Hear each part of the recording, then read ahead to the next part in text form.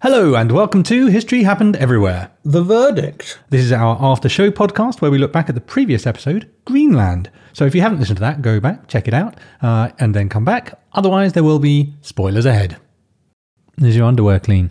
When I last smelled it. Which means either yes, it's clean as he smells it regularly, or he waits until he can smell it before he cleans it. Lovely.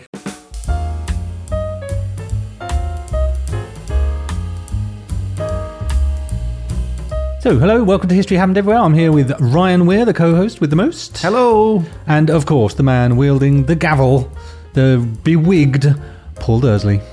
Hello.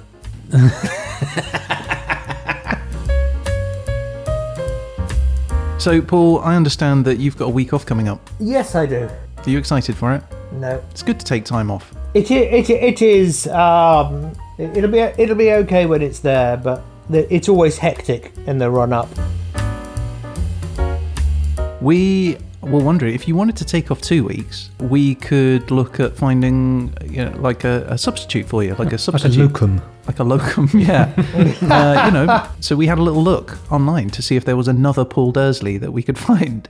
And it turns out that you're pretty much the only Paul Dursley. Well, I do have a second cousin called Paul. Is he a Dursley as well? Yes.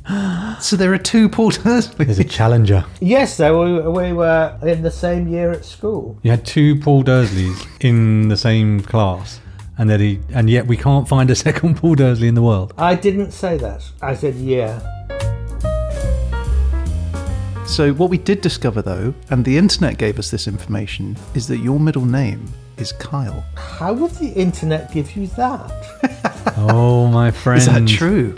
You'll have to ask my mother, but how did you find... Page 1 of Google. You must run. You're quite middle class, so you must have at least two middle names. No, I just have the one. Edward. I think Pete has two. No, mine is James. James.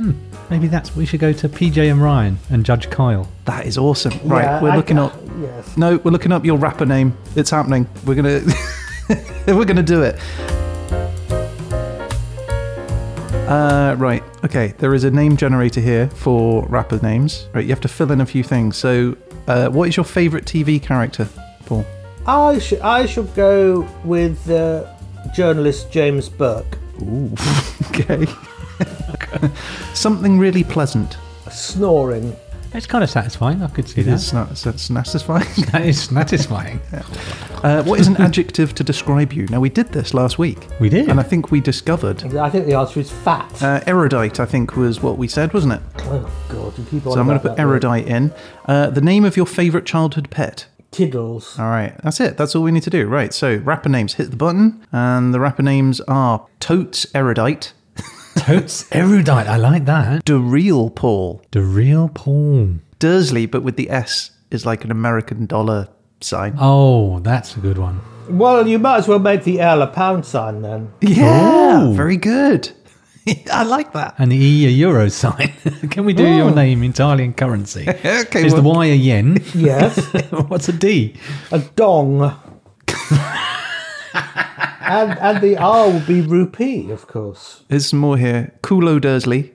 Oh, come on. Paulacious D. That's great. Paulacious D.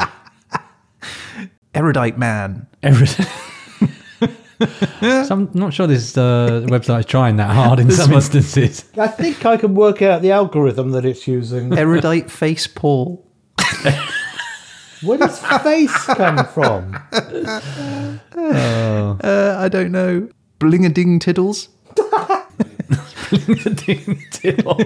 I think you're much more interested in this than I am. What was your I like choice? personally erudite face Paul. That's a personal favourite of mine. It's one word, erudite face. Oh, According that to makes this. all the difference.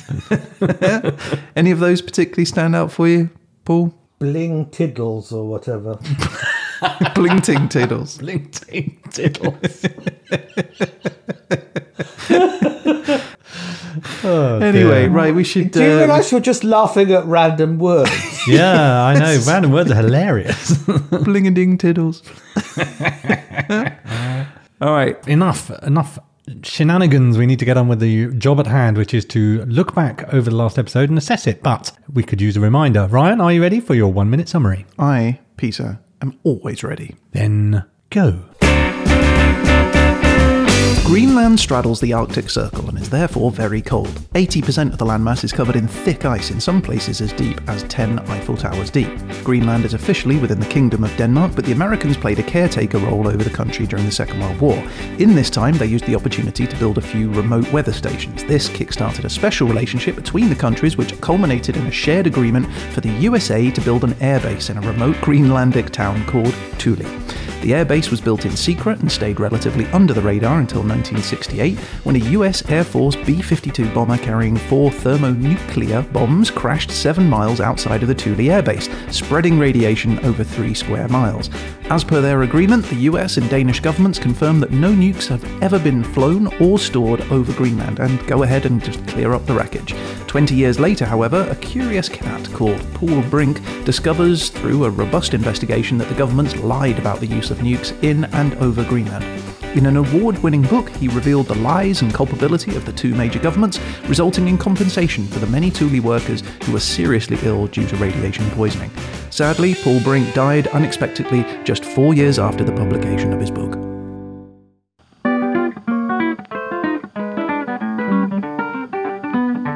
That was last week's episode done, summarised nicely. Nice one, son. Now we're over to a young Dursley, who's gonna tell you what he thought of thee. He'll take you apart without any care. He's the lovely Paul Dursley.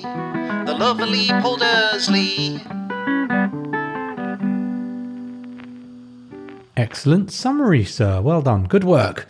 And you say sadly he died. There is that element of it, but I couldn't help but feel at least he got to the point where he had published his book, achieved his goal. It would have been much worse if he'd have passed without ever having revealed that the big thing. Yeah. He got to see the effects of his investigation come to its fruition, right? Yeah, so I think it's, it's obviously sad that he passed away, but as timings go, at least he had that benefit of that knowledge. That's true. Paul, what do you think of the episode?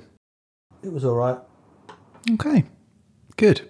What did you enjoy? What didn't you enjoy? Did you learn anything new? I did know about Chrome Dome and sort of the nuclear bombs falling on Spain as a part of it. Palomeros. Yes, that's the one. I was surprised by how many times they accidentally dropped their nuclear bombs. It was the sort of thing I thought I would have remembered, but I had no recollection of any of these things going on at the time. I mean, you weren't around then, though, right? This was during the 60s. It would be early 60s, true, yes. Yeah, true. But I was thinking even into the 80s when the Denmark stuff was going on and everyone was listening to Recepten. Yeah. Even then, I don't really remember anyone Well, you'd think this would be saying- much bigger news, right? Well, I thought so too. In general, it's like big accidents. In my mind, it was all fine and the Cold War ended, not they kept dropping nuclear waste everywhere, which is kind of what I got out of last week. Well, but we didn't hear about it because it was the Americans. If the Russians had done it and it would be found out, of course it would be headline news. As you did in your little skit, the Russian-American, the Dr. Strangelove takeoff. Right, yes. Yes, well, that film contains one of my favourite lines in all of films. You can probably guess which one it is. No, go on, tell us. Gentlemen, please don't fight in here. This is the war room. Yeah, I mean, just in all, though, like, it was a shocking story, right? Can you imagine being Paul Brink and discovering it for the first time? I think shocking is the right word, but also unsurprising is also another word. But, I mean, I think we just place so much faith in our governments to not lie to us in such a brazen way. Oh, I'm not sure. I expect them to lie to us in a very brazen way. All governments lie. And definition of what is a lie. Generally, I think the richer the government, the more weigh out the things they have to lie about, like the idea of digging 2,000 miles worth of tunnels through a glacier. Moving ice. and then, just someone needs to say, actually, ice flows. So it's amazing that it wasn't stopped so much earlier.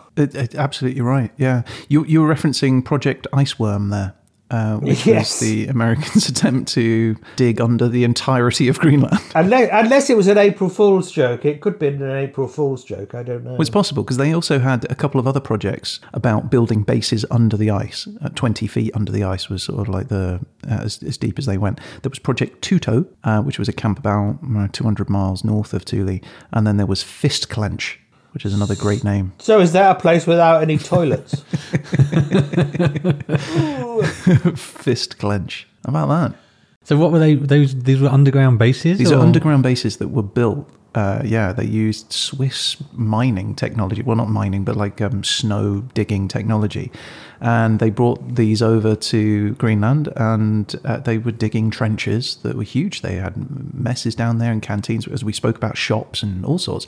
Fist Clench was one of the first. And I understand that Camp Century, which is where Project Iceworm was located, will in the year 2100, if temperatures continue to stay at the same temperature as they are today, all of the ice will melt around it, and the depth of how big the Americans had actually dug these trenches out will show, and reveal guys sitting there like, oh, hi. Well, and will reveal the nuclear reactors that they had in the base, in nuclear reactors that they have in the base, and plus other sort of biological and other chemical waste that was just left there. Can I just stop you there? You've just reminded me. What are the things that fly in the sky that you go in as a passenger called? Airplane. No. An aeroplane. Yes. Really? Okay. What's an airplane then? The American spelling of it, or the American way to say aeroplane. Oh, okay. So what's a seaplane? A seaplane? My favourite. No, a seaplane is a seaplane. A seaplane is my favourite form of transport, by the way. Not that I've ever been in one, but I want one. Yeah, no, I'm with you on that. Yeah. It's the best. There is no other vehicle that can get you anywhere on the planet. And you sort of think you're semi-safe as well. If it sort of falls out of the sky, it's got pontoons it can land. most of the planet is made of water. I think in order to own a seaplane, you have to be an archaeologist adventurer type, don't you? Right, yeah. And have a fight on like the big wheel things. Yeah, with a sabre. With a sabre, yeah. Anyway, I've never been on a seaplane, but I've been to Vancouver. But it was going to stop there. So. But by the harbour, there are hundreds of private and charter and even commercial seaplanes that generally fly to Vancouver Island or some of the internal lakes. Yeah, it makes sense. You sort of you see them sort of land and take off all the time. When you look at the waterways of Canada, you can totally understand why they would have loads of seaplanes. Well, I want one. I want to land it on the Thames. All right, I'll see what the budget stretches to. See if we can get you a seaplane of your HHE own. seaplane. I love it. It's great. It's the best vehicle.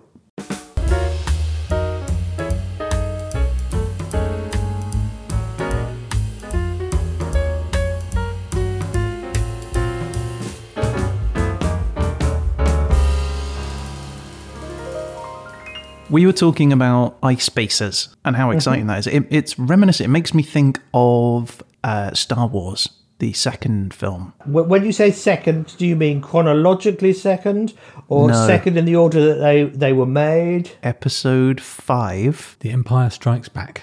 So in that, Luke Skywalker is trapped out in the cold, like our pilot who was bailed out and was cold in minus 80 degrees and winter. And Luke was wrapped up in a tauntaun. He was. He cut his space horse open and he crawled into his space horse.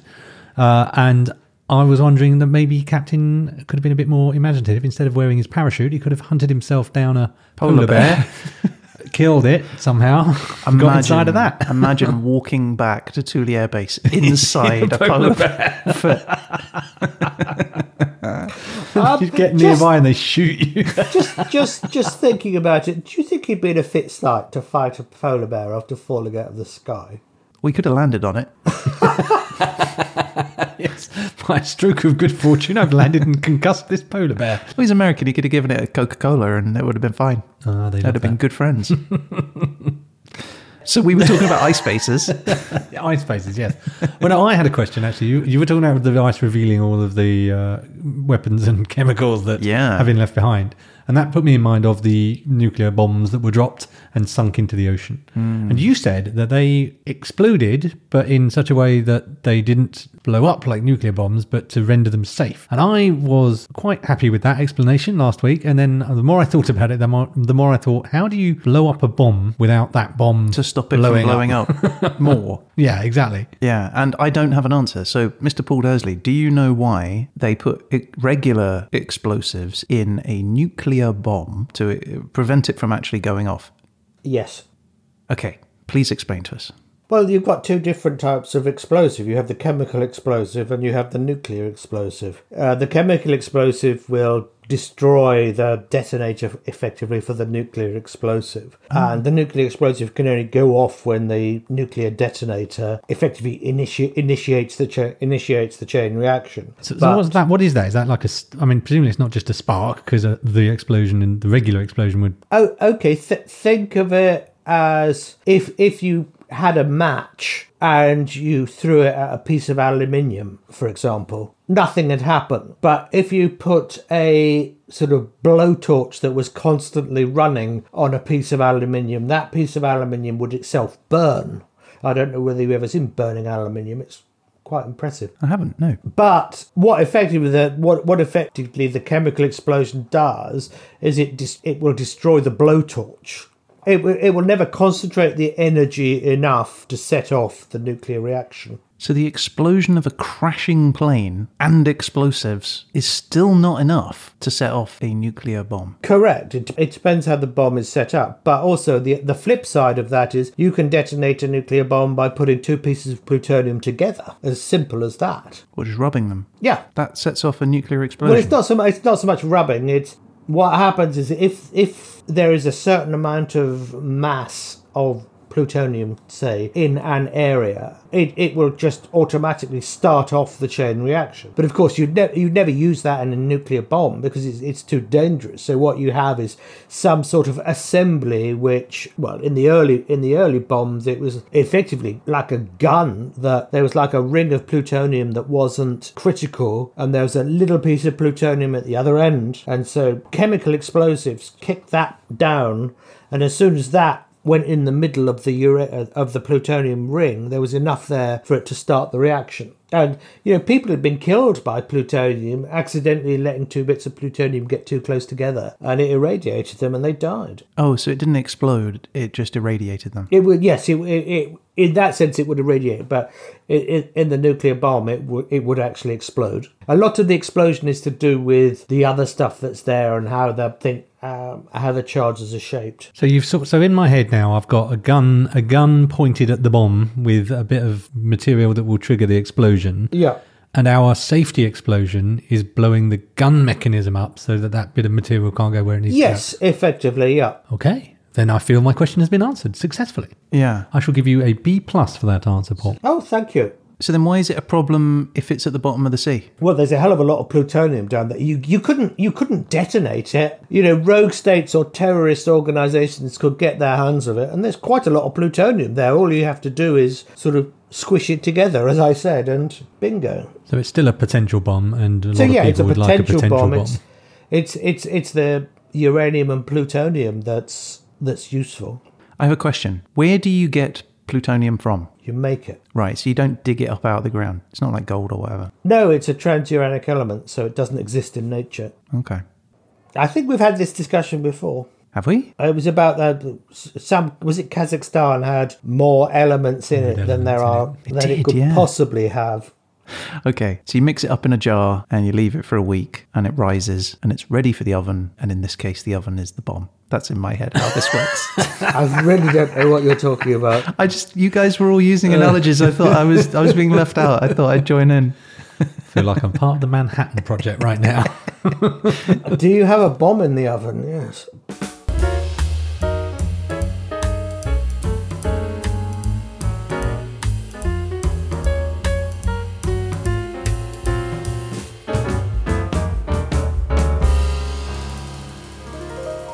Right, let's talk about some more pleasant things. I want to talk about appetizers. Oh, yes. Delicious. So that was caviar. the first time I've eaten fish eggs before, let alone lumpfish roe. What is the difference then between roe? So roe I've heard used as generic for any kind of fish egg. Why are some things called caviar which are still just roe? And when can we call any roe caviar? Are they yes, just too interchangeable? I think you probably can. It's by convention. I should think it's more than anything else. So it's not like how it's served or prepared or anything. It's just, No, it's just fish eggs. yeah. So you just harvest the eggs from a fish, put it in a jar, and sell it for £1 billion.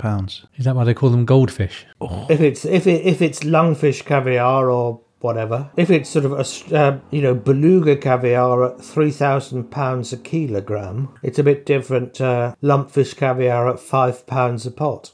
I couldn't eat a kilogram of fish roe. I think I'd be really sick. Yeah. I couldn't afford a kilogram of this by the sounds of it. Yeah. Probably for the best. So, Petey, you took home I did. I've nearly got through it. I had leftovers. caviar for lunch, in fact. I was feeling decadent. And what about you, Paul? I sent you some. Have you tried it yet? No, I haven't. I received it today, and thank you very much. That was a nice surprise. Would you mind trying some while we're recording? Well, I've had it before. I know exactly what it tastes like. Okay, we'll stop recording now, and I'll go and do it for you. Yeah, I don't have an ivory spoon, though. Oh, is that important? Aren't you supposed to eat it off the back of your hand? How about the thighs of a virgin? Or is that just cigars? Okie dokie. While Bapper Burke is going to get himself some... Erudite face porn. while he's going to get himself some caviar. Peter, can you tell me what the most expensive food you've ever eaten is? Yes, I am not a massive eater because I lack a sense of smell. My taste buds are correspondingly wilted, shall we say. And I have a tendency to eat a lot of spicy food because Okay. it kind of breaks through. So consequently, I don't really seek out really expensive things. I have had a number of tasting menus at Michelin-starred restaurants. That counts. So probably those are the most expensive things. Of like sea foam with Blood orange and on stuff. an eyelid. on an eyelid. Yeah, exactly. I think you went to the wrong place. I wonder if anyone serves it. That would be a good little appetizer. An eyelid? An eyelid, yeah. I mean, the scarcity value makes it appealing, but is anyone eating eyelid these days? No, maybe not. Okay, I have some caviar, and what am I supposed to? Am I supposed just to put it on the toast? Yeah. Well, we had sour cream and a little bit of chives and all that stuff, but if you haven't got that, Goes just fine with a bit of bread. yam it down your throat.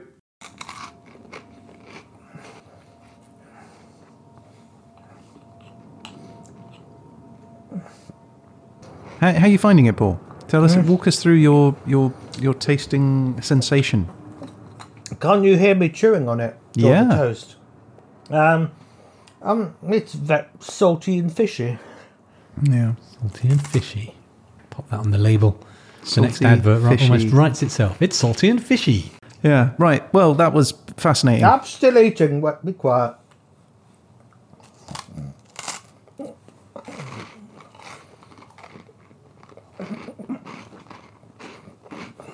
Can you give it a grade? Well, I'd give this a C-. If you'd have sent me some beluga, that may have been different. So is beluga tasty? I mean, to me, I can't imagine a different tiny salty fish egg tasting substantially better in that sort of order of magnitude. What is so good about the beluga against the lumpfish? Supposedly the beluga is a lot smoother and it has less bitterness. Supposedly. I've never had it, so I couldn't say. The lumpfish roe is, as I said in the podcast, famed for its crunch. I liked the crunch. I thought that was a selling point. If someone said this is less crunchy, I would be disappointed. Oh, that Beluga, looking I at didn't you. really get the crunch because I was eating it on toast.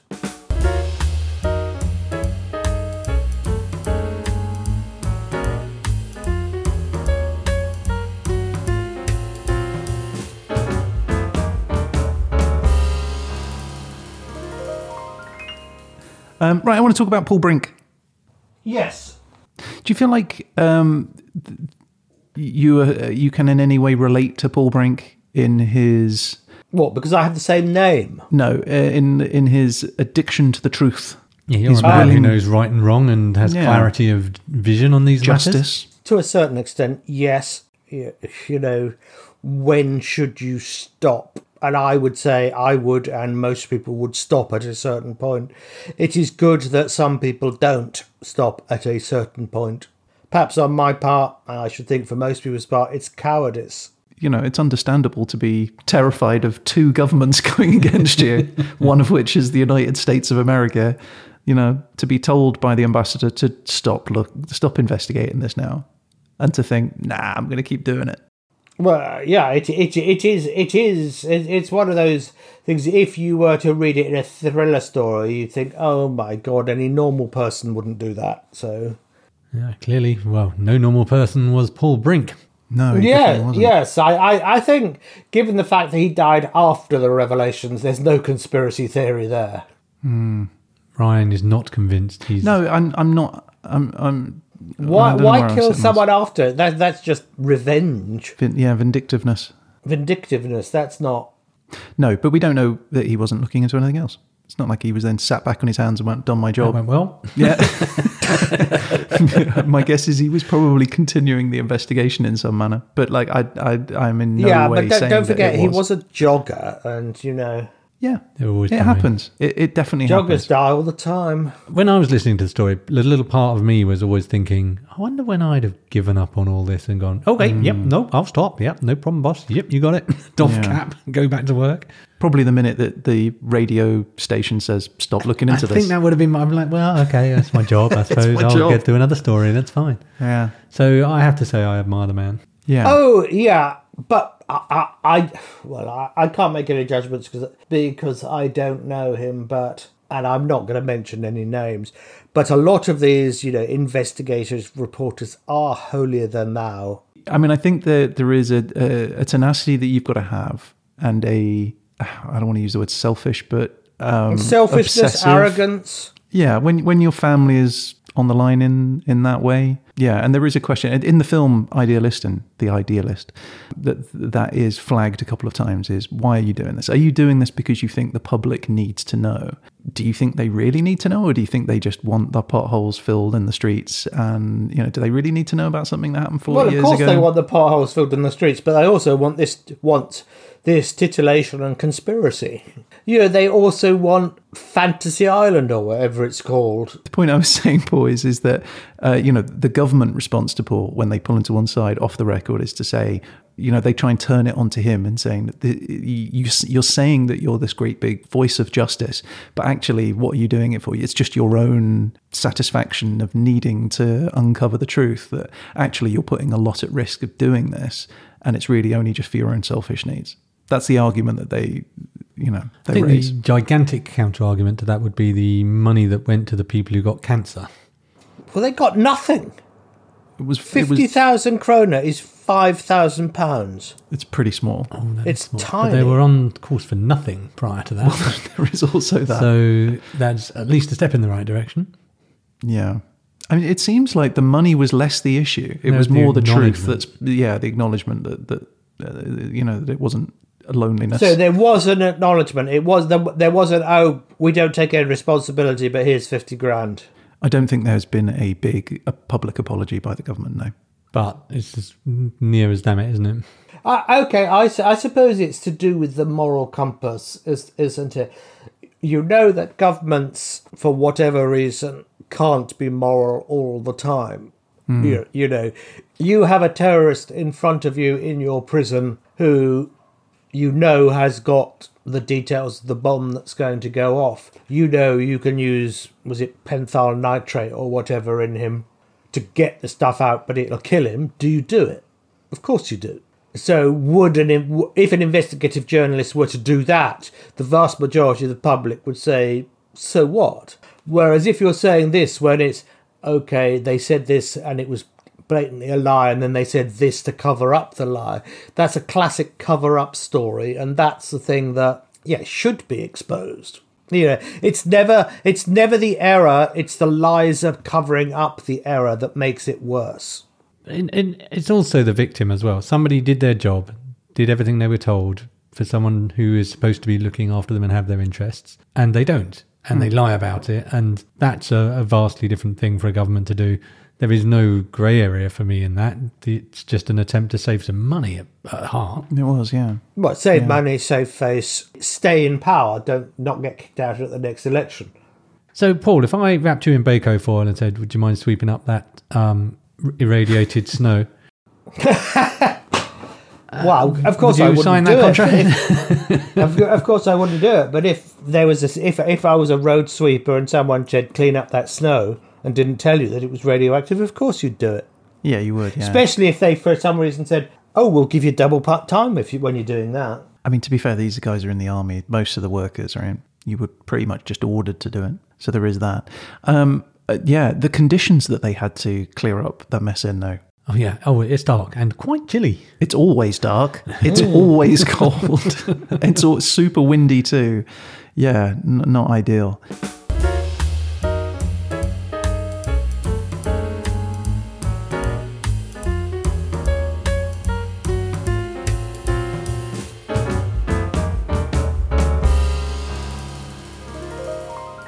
So I thought the secret star of the entire episode was the French explorer who happened upon the... You like that guy? I love that guy because I love the notion of this guy's walking back from the North Pole. With his Eskimo assistant. Right? Yeah. He's got a map which has nothing on it. He's trooping along. He sees this thing. And I just wonder what went through his head, because option one, that I would have thought the first thing you would think is, I'm hopelessly lost because there's no big base on my map. It wouldn't be, they're probably building a super secret research base. No, I think if I was walking in eternal darkness across an icescape that I wasn't expecting to see anything because, the map is empty, and you see lights in the distance, and you get over the horizon... You'd think you're being abducted by aliens. No, I wouldn't. I'd think it was Santa's grotto. No, he's coming from the North Pole, though. Yeah, but, it's all close enough. He was a Santa hunter. Yeah. That's what...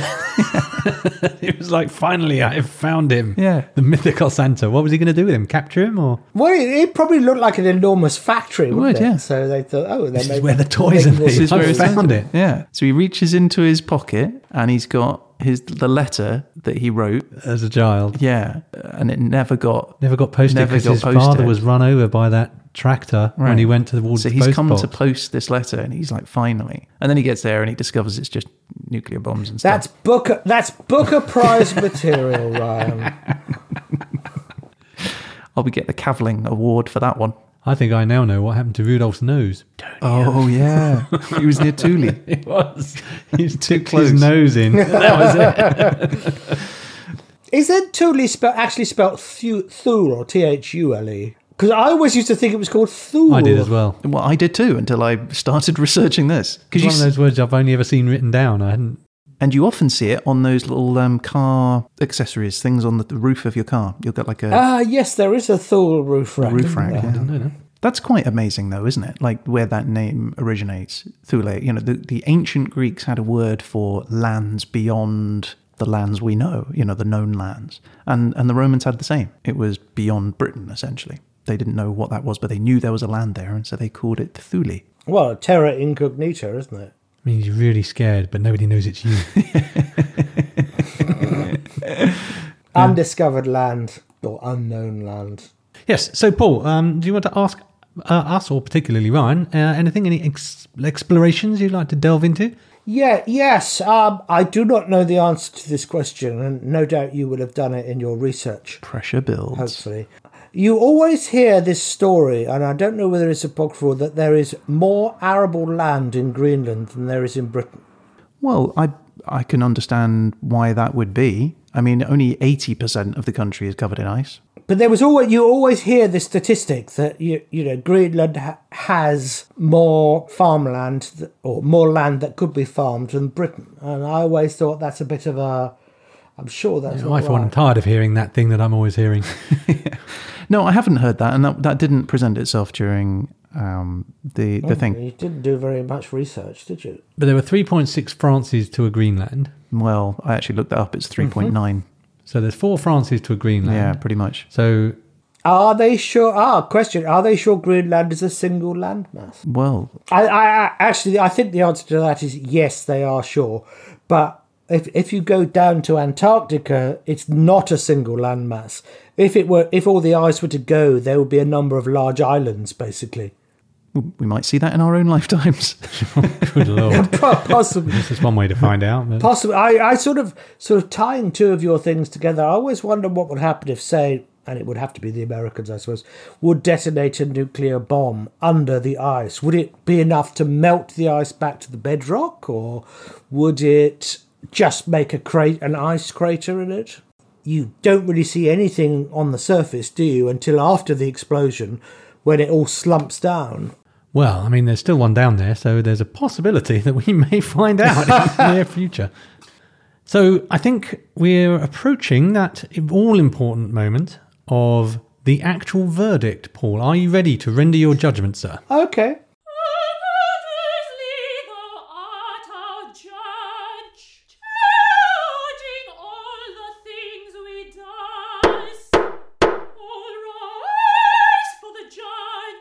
I'm going to give you some categories and I'm going to ask you for a verdict for each of them. Category number 1, newness of information, things you learned. B-. Okay, category number 2 is entertainment factor. How gripped were you?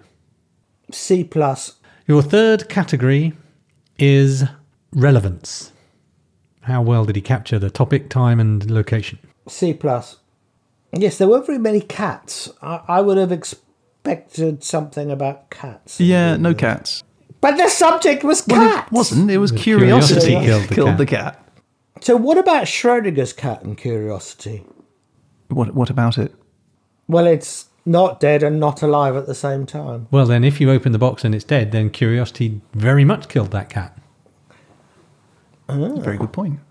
Let's move on to Dursley factor. Do you have close affinity with Greenland? Do you think that it was something that doesn't interest you at all? How did you relate to it on a personal level? I think you talk about the duplicity and the military bases. I found that very interesting. Okay, well that sounded positive. So I'll give you a B- for the Dursley factor. Very tight with the grades today. I thought he was headed to an A- there. No. Okay, so that's all preamble for the main event. Okay. Mr. Paul Dursley, what is the verdict?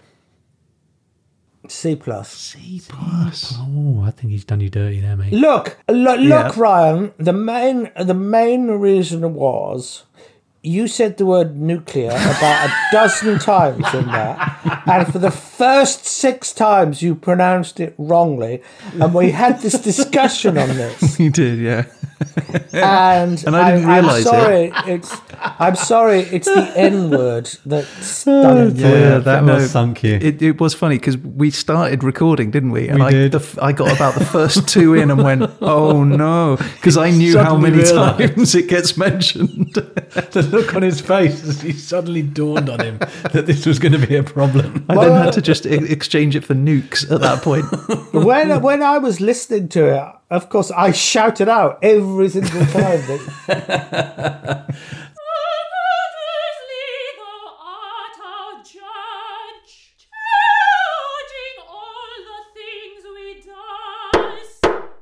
I accept my punishment. Oh dear, right, well that goes in the book. But I personally would like to say that I found it to be a grade A performance. Oh, thanks, man. Thoroughly entertaining. I was gripped throughout. I felt like I was at the movies for part of it. It was rather excellent. So a lot to live up to for me. I will be, of course, covering our good friends, the Bulgarians, next time. Bulgar. Delighted to tell you is going swimmingly, and I will have an excellent episode this time next week. I'm looking forward to it. Oh, is it Bulgaria when? It's 1910 to 1920. Bit of a busy period Europe-wise. Yeah, right. And the subject is writing. So what did you have, 1910 to 1920? So slap bang in the First World War. Wow. It's a busy time, that much I can tell you. And it is extremely complicated as well, I've found So out. we're going to get the Treaty of Sèvres and all of that sort of stuff, are we? Well, I can't give it away, mate. Yeah. There are treaties, though, I'll tell you that much. Yeah. This is going to be less about pelican nose eating and more about people dying. It's definitely more history-ish history, I would say. But anyway, we shouldn't over-tease Oh it. dear, Ryan. Even before it started, one feels the grade maybe slightly better than a C+. Yes. So my topic, period, and... Gets me a B instantly. It's just, I've called this one the Dursley period time. I send him caviar. I know. He gives me a C+. I know. And all What I've the got to hell? do is describe several dry as dust treaties and suddenly we're in the A zone. Never mind. Anyway, so again, Ryan, excellent episode, Thanks, man. regardless of what this crazy judge might have to say about matters. Learned judge, I think you meant. The erudite Paul Dursley. No. Pibbles D. Yeah.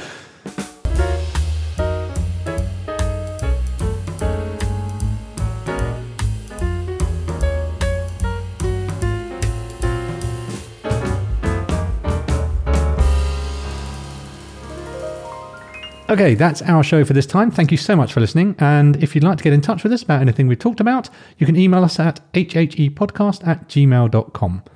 We'd love to hear from you, and you never know, you might feature in a future show. Yes, absolutely. Like Matthew Milne, who wrote to us via our website saying that he loves the podcast. He's been listening to it and has been sharing it around to everyone he knows. He also asked where our first 10 episodes of the podcast are. And it's a very good point. We took our early episodes off because the quality isn't quite up to the levels of today we were learning. So those ones are our pilot episodes, we kind of call them. Those are now on our website and they're available for you to go and stream or download from there. So head along to hhepodcast.com. Yeah. Thank you, Matthew Milne, for you actually made that happen. We didn't have that archive up until you asked. Yeah, that's really true. Also, we should mention other changes to the website is we now have merchandise available on the site. So if you go to hhepodcast.com/merch, you can see t-shirts and hoodies and mugs and other bits and bobs. So you can pick yourself up something there. Get yourself a lovely Verdict shirt. It all goes to feeding Paul Dursley caviar. Lumpfish caviar, by the way. Yes, indeed. Yeah. The more you buy, the closer we get to the beluga target. That's all I'm saying. We'll be back with another episode soon. In the meantime, thank you very much, Ryan, for an excellent service. Thanks, Peter. Thank you very much, Paul, for excellent judgment. Thank you very much for having me. Yeah, thanks, Paul. That is noted. For future reference. Nevertheless, that is everything. So all that remains to say is... You've been listening to... History Happened Everywhere. The Verdict.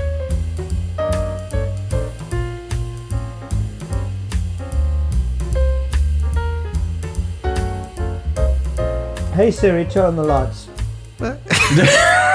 All right. House lights. Have your lights turned on. No, we're just saying like the house lights, like in a theatre, like get him off the stage. Turn the house lights off. I got it. Yes, finally. I don't really get these thespian gags.